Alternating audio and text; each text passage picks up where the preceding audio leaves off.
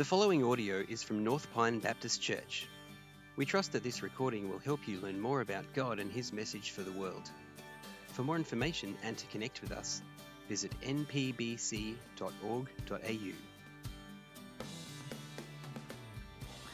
Well, we're going to take time now to come before the Lord, and we're going to be in His Word. If you've got a Bible with you might like to turn to Exodus chapter 32. Otherwise, you can just follow along on the screen. I'm going to be reading this morning from Exodus 32, verses 1 through to 10.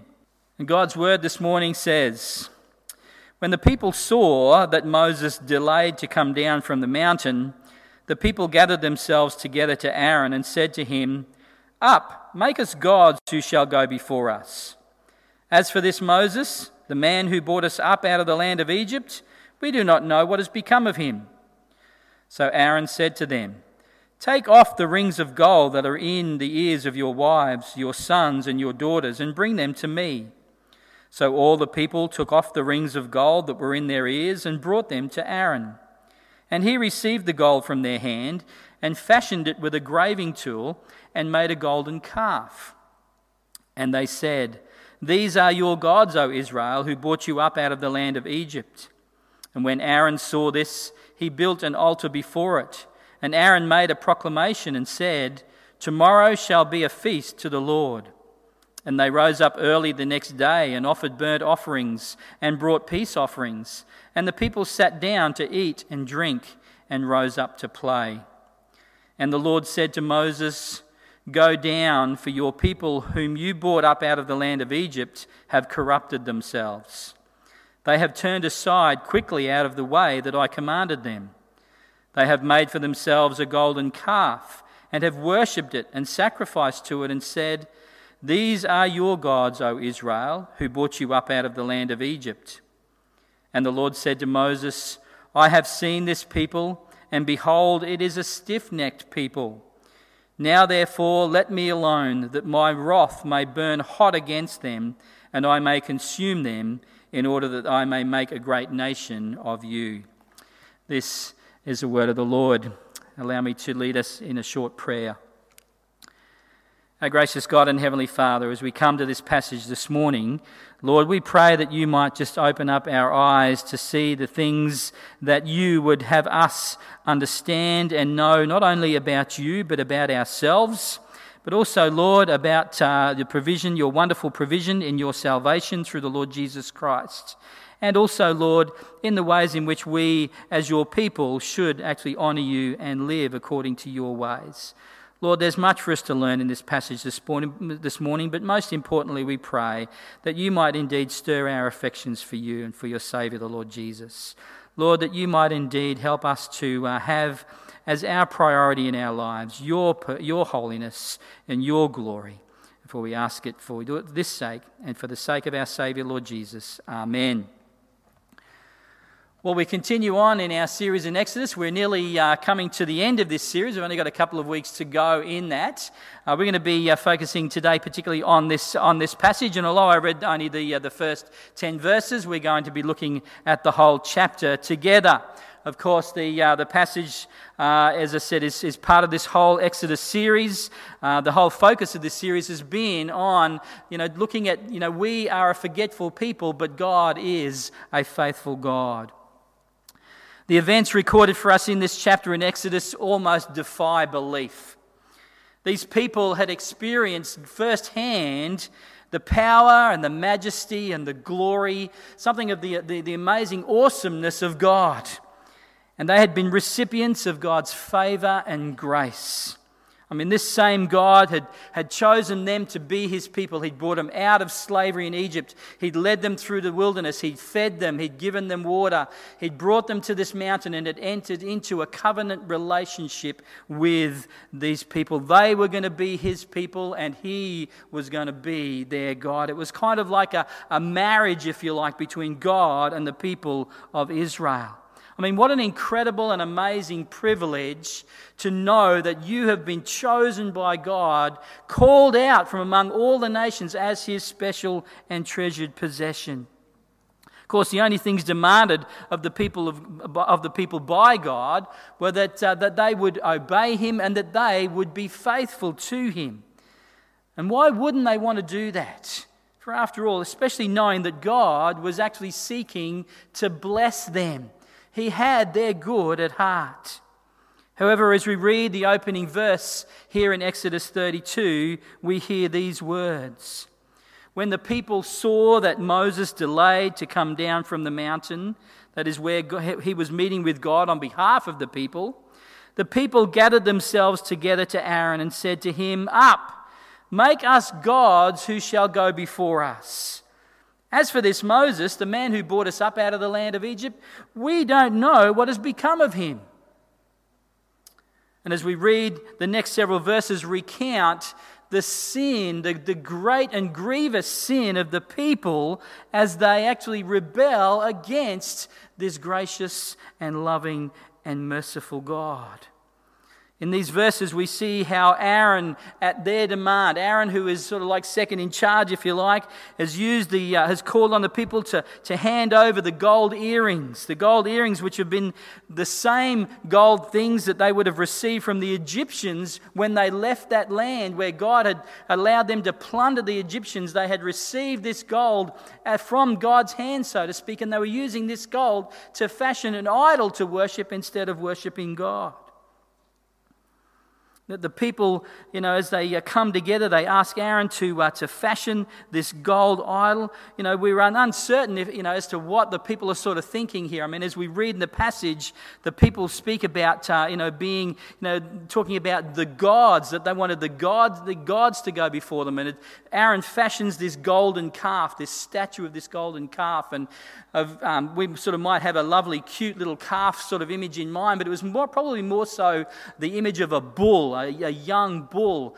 And in those days and in that culture, particularly bulls were used as imagery of worshipping the gods, but also it was considered by some that the gods would actually ride on these bulls. It would kind of be a kind of a platform on which the gods would actually rest. And so we sort of see a bit of an idea here of the people of Israel sort of worshipping this golden calf as well as God. And so they're sort of combining God and this other God in their worship. And so we call that sort of like a syncretism, a combining of worship, if you like. Regardless of the people's intentions, though, the fact was that they had broken God's commands. The commands that God had given them, the 10 Commandments, particularly the first 3, the people had broken those commands within a matter of days of receiving the commandments. And in doing so, they had rejected God, they'd rejected his authority, they'd rejected his love and his goodness and his grace. I mean, it's staggering, isn't it, to think that they would do that, considering that they are still camped even at the foot of the mountain there at Sinai, even at this point, and that God's presence would have been even visible to them there at the smoke and the fire on top of the mountain. All they needed to do was lift their eyes and see God. I mean, what were these people thinking? And yet, what we see in them is something that is common to all of us. I mean, we are all sinners and idolaters. That is, we all innately have this desire to be our own God, to be the sole determiner of what is right and what is wrong and what is good and what is pleasing to us. Notice what led the people to demand Aaron build this idol for them. It was because they had grown impatient and frustrated at the fact that Moses had delayed in coming down from the mountain. And Moses, and therefore in the people's minds, God, was not acting in a way that pleased them or in a way that seemed acceptable or appropriate to their way of thinking. And folks, this is the fundamental root of all sin. It is putting ourselves in the place of God and judging him according to our standards and our ways and our knowledge. As pastor and author Paul Tripp states in his book, Instruments in the Redeemer's Hands, sin is about self-autonomy, self-sufficiency, and self-focus. And by the way, if you're looking for a good book to read during these time of restrictions, I certainly highly recommend this book for you. You know, one of the most effective tools that Satan uses in turning people away from God, apart from trying to convince us that God isn't, that he isn't real, that he doesn't exist in the first place, is to try and make us believe that God himself is not good. In fact, rather that he's the opposite, that he's malicious and he's vindictive. Also, Satan, tries to convince us that God doesn't care about us or about our lives, that in some ways God is aloof or distant.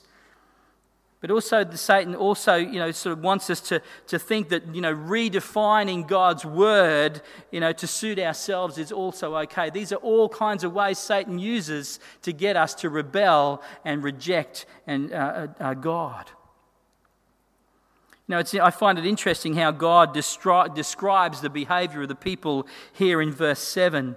In speaking to Moses and telling him what the people were up to, God says, "Go down, for your people whom you brought up out of the land of Egypt have corrupted themselves." They have corrupted themselves. And folks, that's it. Sin corrupts. In fact, sin not only corrupts, it degrades, and sin ruins. You only need to turn on the TV news or read a newspaper to see the effects, the drastic and devastating effects of sin in our world today. Back in the previous verse 6, we read that as the people worshipped and as they sacrificed to the golden calf, they ate and they drank, and we read that they rose up to play. It's a funny kind of a phrase that they rose up to play, and it's not as though the people got up and they enjoyed games and things like that, but more so what it's saying here is that these people got drunk and that they threw off all inhibitions and they did all kinds of sexually immoral acts. What we see here is self-indulgence and debauchery on an incredibly grand scale. And God's response is swift. For he tells Moses in verse 9, "I have seen this people, and behold, it is a stiff-necked people. Now therefore, let me alone, that my wrath may burn hot against them, and I may consume them." Because what we see here is indeed the right and just response of a holy God to sin. Our sin deserves God's judgment and his punishment. His perfect holiness and righteousness demand it. When people break the law, we expect them, in our land, we expect them to be punished, especially if it impacts us personally. If someone was to steal from us, if someone was to injure us, cause personal injury to us or a loved one, we would expect, in fact, we would even demand that person be judged and prosecuted and punished.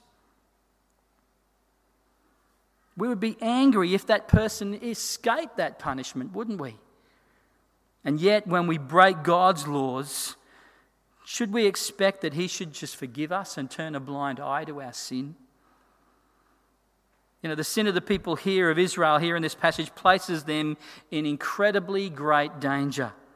God is intent on pouring out his holy wrath on them. And our sin too also places us in great danger, for we too are under God's judgment and his wrath. Listen to God's words through the prophet Isaiah in Isaiah 13, verses 6 to 9. Speaking prophetically about the day when God will judge all mankind, Isaiah says, "Wail, for the day of the Lord is near. As destruction from the Almighty, it will come. Therefore, all hands will be feeble, and every human heart will melt. They will be dismayed. Pangs and agony will seize them. They will be in anguish like a woman in labor. They will look aghast at one another. Their faces will be aflame. For behold, the day of the Lord comes, cruel with wrath and fierce anger, to make the land a desolation and to destroy its sinners from it." You know, just as there was nothing that the people of Israel could do to avert God's wrath upon them, we too are helpless to save ourselves. We need someone to do it for us. We see that here in this passage because at this particular point when God is ready to pour out his hot anger against the people, we see Moses step into the breach and enter God's mediator. You know, when God says to Moses in verse 10, "Let me alone that my wrath may burn hot against the people," he's effectively saying that if Moses, does just step aside and allow God to punish these people, then that's exactly what's going to happen. But he's inviting Moses to step into the breach here and actually to perhaps act on behalf of the people.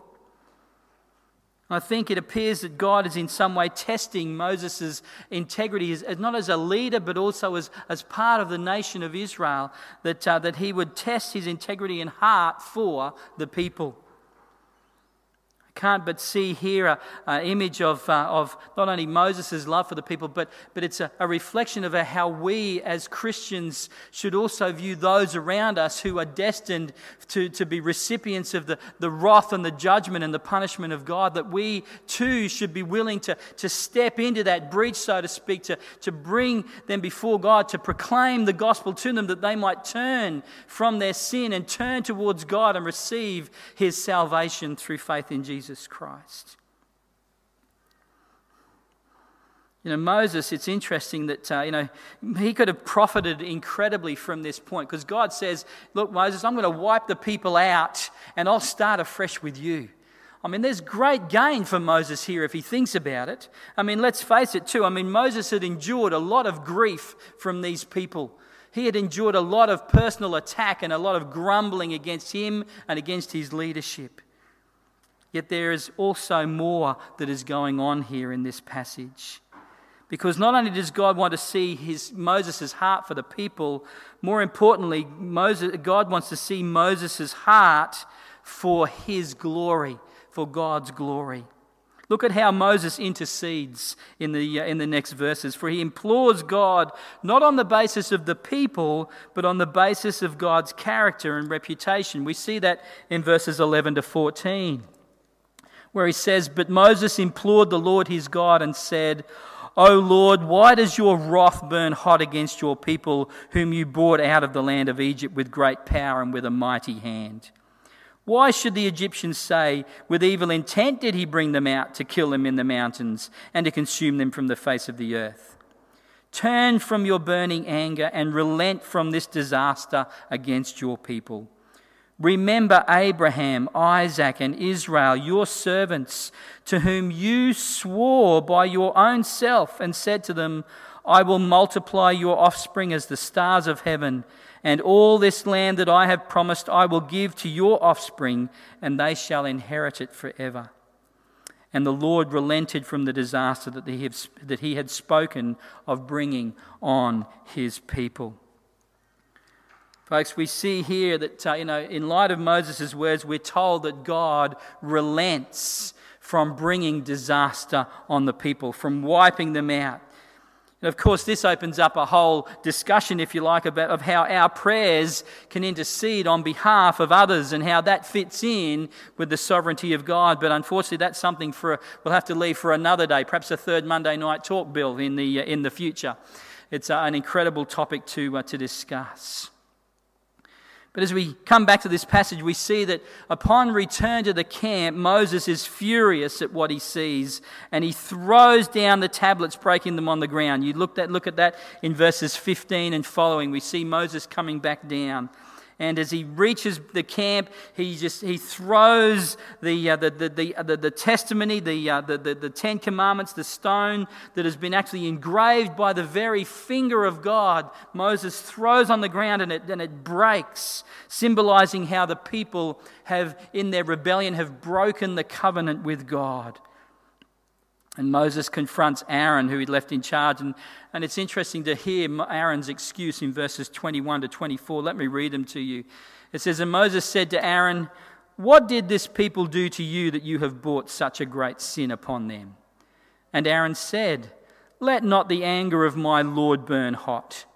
You know the people, that they are set on evil. For they said to me, make us gods who shall go before us. As for this Moses, the man who brought us up out of the land of Egypt, we do not know what has become of him. So I said to them, let any who have gold take it off. So they gave it to me, and I threw it in the fire, and out came this calf by some miraculous, some miracle. Here's what we see. Here's where we see the incredible effects of how sin changes us. First of all, sin causes us to blame others for our sin. It's a classic thing. We see it in the garden where Eve, when she was confronted by God, she blamed the serpent. And we see it ourselves in our day-to-day lives. We see that when we sin, we're so often looking to shift the blame to others. But not only that, our sin makes us fools as well. No matter how many times we sin, we can sometimes come up with excuses to justify our sin that are absolutely ludicrous, that make no sense whatsoever. We do this because we're afraid, and we just want to protect our own autonomy as much as we possibly can and think that we can shift the blame to others. But God will hold us all to account. It's interesting again how Moses describes the sin of the people in verse 25. It says that they broke loose. And the image here is this kind of a breaking loose from chains. It's a throwing off of all restraint, which is something which our culture strives after, isn't it? The God of our culture today is freedom. We want to throw off all that hinders us, all that restrains us. We want this freedom for ourselves. And we will do whatever we can. We want to be who we want to be. We want to do what we want to do. And we want to go after what we want to go after in order to please ourselves. But folks, the tragedy is, and the reality is, that our sin always leads to anarchy and chaos. It's interesting that, many people today view that, the thing that hinders them the most, particularly, perhaps in a country like ours, Western nations, is things like religion and laws, and particularly the Word of God. But Proverbs 29:18 has something to say about that. It says this.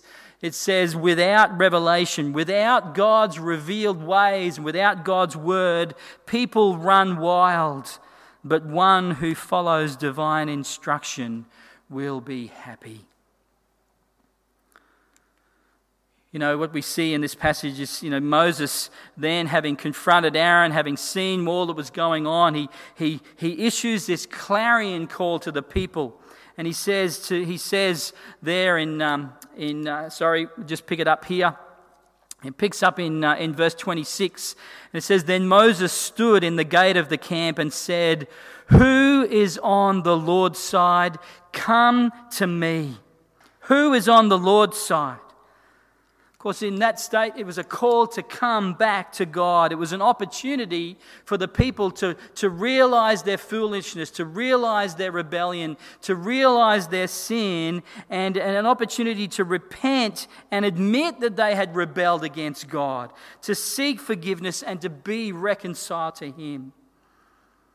It's the same call that God issues time and time and time again through Scripture.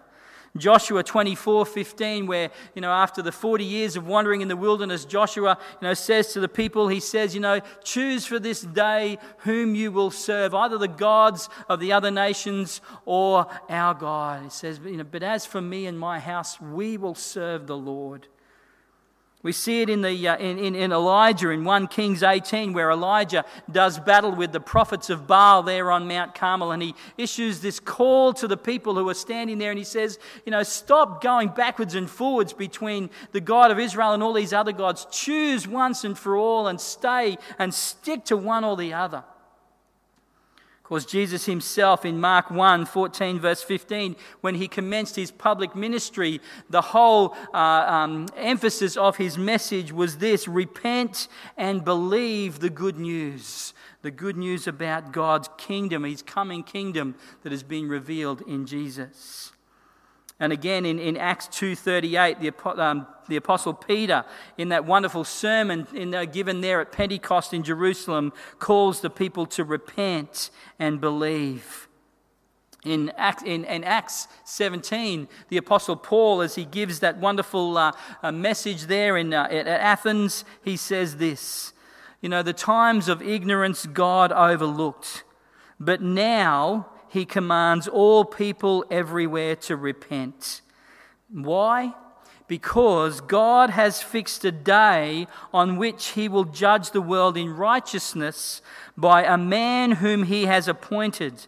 And of this he has given assurance to all by raising him from the dead. In other words, Paul is saying here, God has fixed a day of judgment, and we can be sure and certain of that because he is going to judge the world through his Son, the Lord Jesus. And he raised Jesus from the dead as ruler and judge over all, but also as a guarantee that that day of judgment is going to come. And so this call, this clarion call of Moses, who is on the Lord's side, come to me, is a call that we all need to heed today and to be thankful for.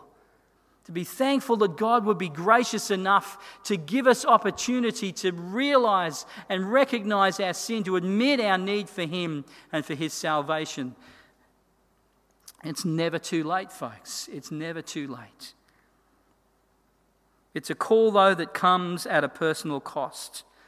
Jesus himself said to his disciples, if you want to follow after me, you must deny yourself, take up your cross daily and follow me. In other words, you need to lay down your life, lay down our own ways, our own plans, our own desires, our own passions, and instead seek to follow after God and have his glory and his purposes and his ways as first and foremost in our minds. This call to come, who is on the Lord's side, is also a call to trust God and to trust his character, to be committed, as I said, to his holiness and to his glory. It's interesting here in this passage, it was the Levites who would answer that call. They obey God and are used by God then as instruments in carrying out his purposes. In this case, we see it as judgment in verse 27. And because of their obedience and faithfulness, God bestows on them a blessing, which we read in verse 29, where it says, and Moses said, today you have been ordained for the service of the Lord, each one at the cost of his son and of his brother, so that he might bestow a blessing upon you this day. For those who truly seek to come to God, to be for God, to surrender themselves to the sovereignty of God and to the purposes of God, God promises great blessing upon us. God refrains, as I said, from destroying all the Israelites in this particular case.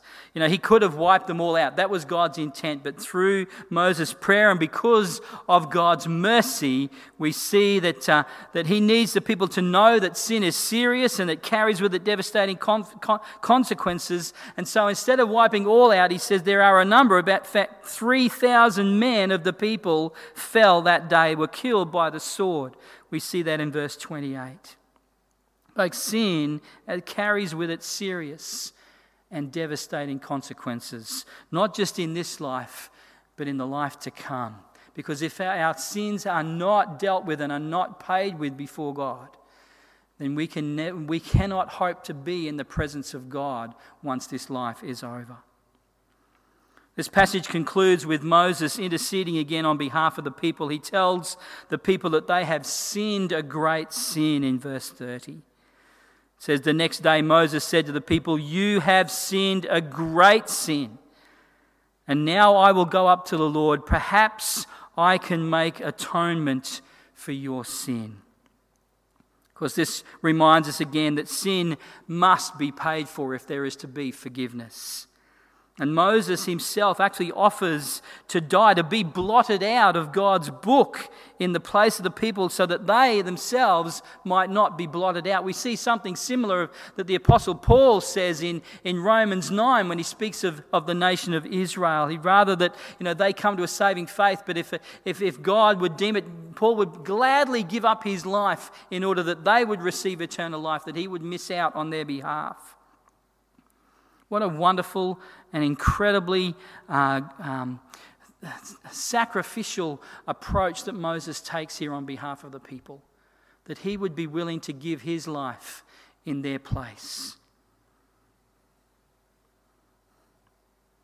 Of course, what is being spoken of here is a reference when he speaks about being blotted out of God's book. There, back in that day, the kings of the day would have the names of all their subjects recorded, all those people who would belong to their kingdom. And so it's picturing God's eternal kingdom and those who will be part of it, all who belong to God's family. And Moses saying, I want these people to be part of that, Lord, and if it means me not being a part of that, I'm willing to lay down my life for them, if you'd only save them.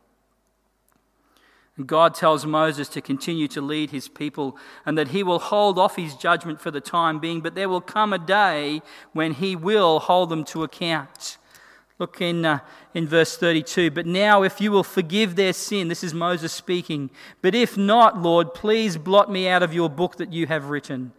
But the Lord said to Moses, whoever has sinned against me, I will blot out of my book. But now go and lead the people to the place about which I have spoken to you. Behold, my angel shall go before you. Nevertheless, in the day when I visit, I will visit their sin upon them.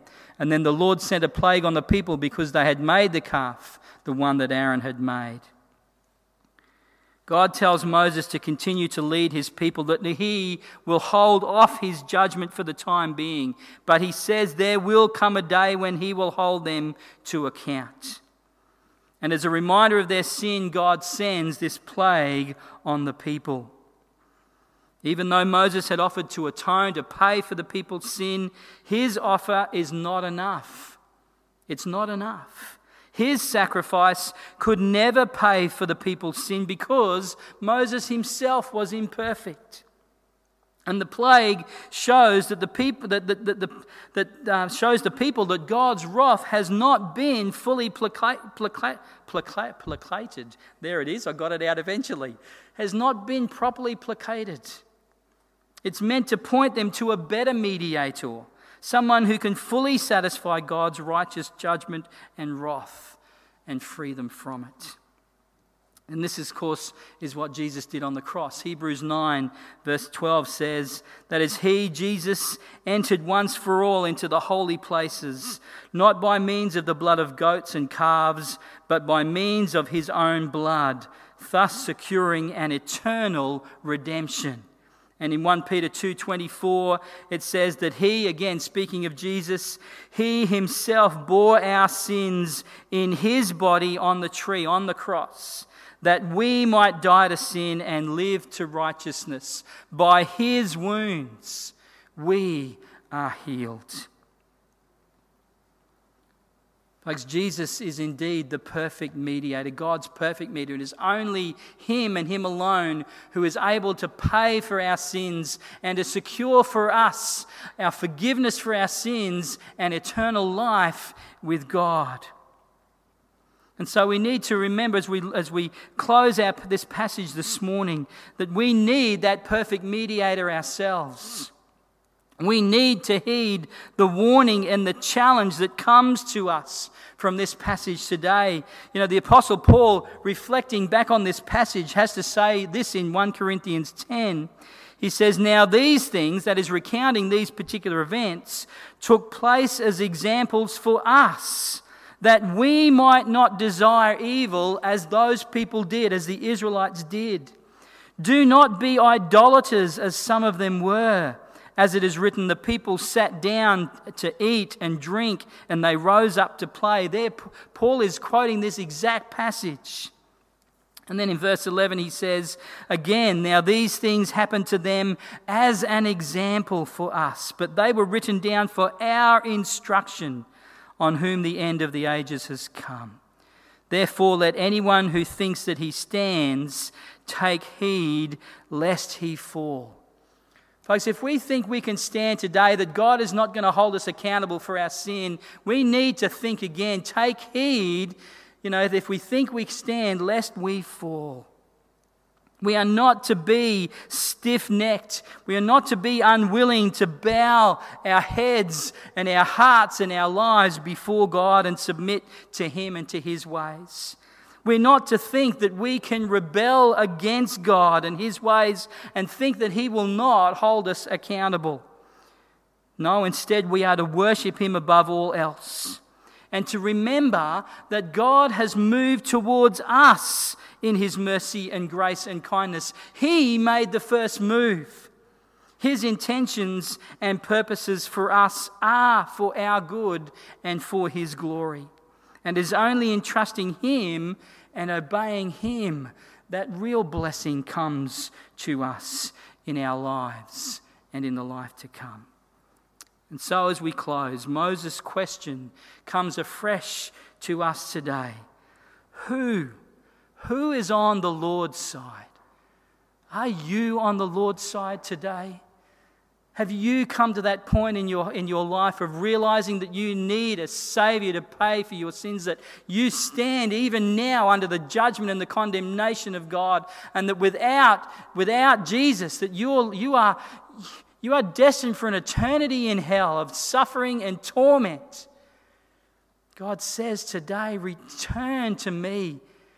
Who is on the Lord's side? If you're a Christian today and you say, I am on the Lord's side, but you might have been wavering a bit here and there, God says to us afresh today, it's not too late to turn back, to submit ourselves, to no longer be those stiff-necked people, but to say, I am on the Lord's side, to draw that line in the sand and say that God, you and your glory is my desire. Lord, stir up that affection in our hearts more and more day by day. Amen. Let's pray. Gracious God, we thank you for this passage this morning, and we thank you that you are indeed a God who has moved towards us. Lord, in mercy, in grace, in kindness, in love, in compassion, in goodness, in generosity. Lord, the Romans reminds us that whilst we were still sinners, whilst we were still in rebellion against you, whilst we still were rejecting you, Lord, you sent your Son to die on the cross for our sins. Lord, that is the greatest proof of your love and your good favour towards us. Help us to embrace that. Help us not to turn away from you, Lord. Help us not to go our own ways and to fall and to end up in ruin and destruction and corruption, Lord, but instead to turn to you today. Lord, help us to indeed live for you, to be people who reflect something of your goodness and your grace and your mercy and your kindness to those around about us. Lord, help us to indeed be so thankful for the grace in which we're able to stand in Jesus Christ. Lord, as we hear that question, who is on the Lord's side? May we in our hearts and by the example of our lives confess, Lord, we are on your side. Amen. Thanks for listening to this audio from North Pine Baptist Church. For more information and to connect with us, visit npbc.org.au.